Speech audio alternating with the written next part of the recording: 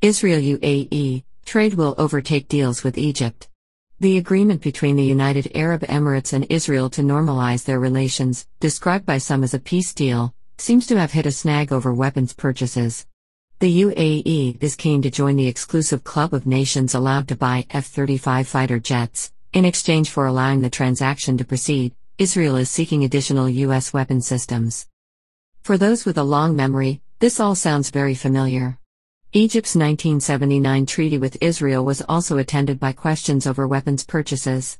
Indeed, President Anwar Sadat's decision to make peace helped pave Egyptian access to U.S. arms and military aid after he had downgraded ties with the Soviet Union and expelled Soviet military advisors.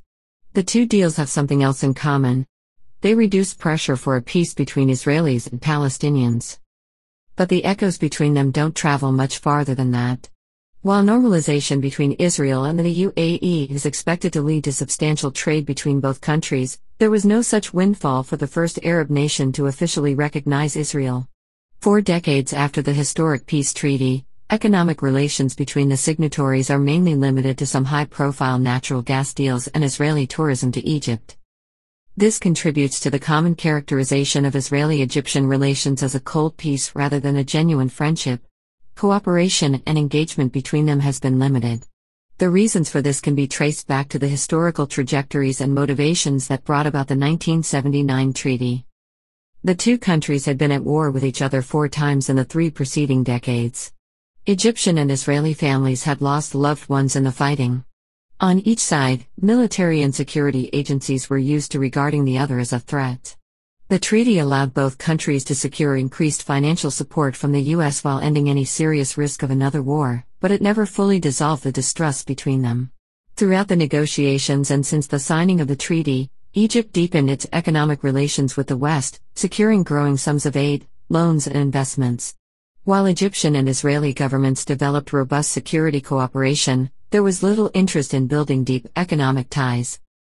The U.S. tried to address this by establishing qualified industrial zones in Egypt in 2004 that allowed duty-free access to the U.S. market for goods produced with at least 10.5% Israeli input, but the output of the QIZs never reached the expected levels.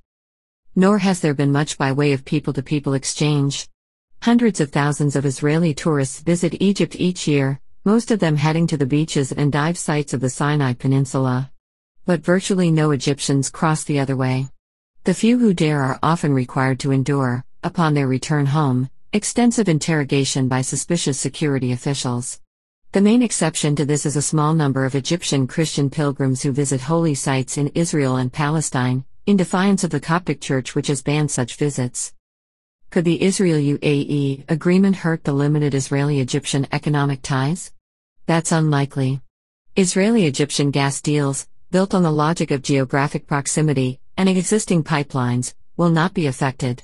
And although some Israeli sun seekers will avail themselves of direct flights to Dubai and Abu Dhabi, those megacities are too expensive to represent a significant threat to the Sinai resorts.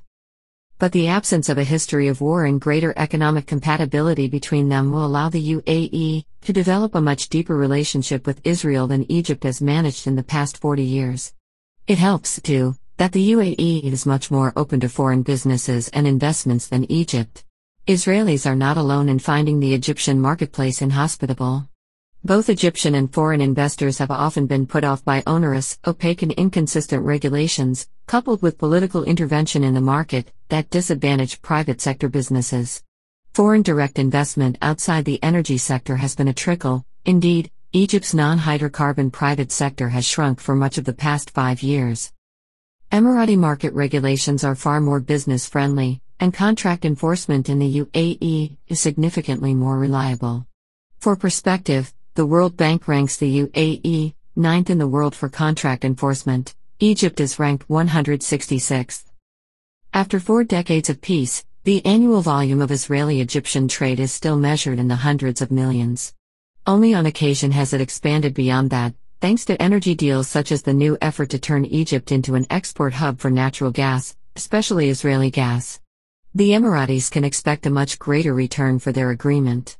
Already, Israeli trade delegations are visiting the UAE, and Israel's finance ministry expects bilateral trade to quickly reach $2 billion a year, rising eventually to $6.5 billion.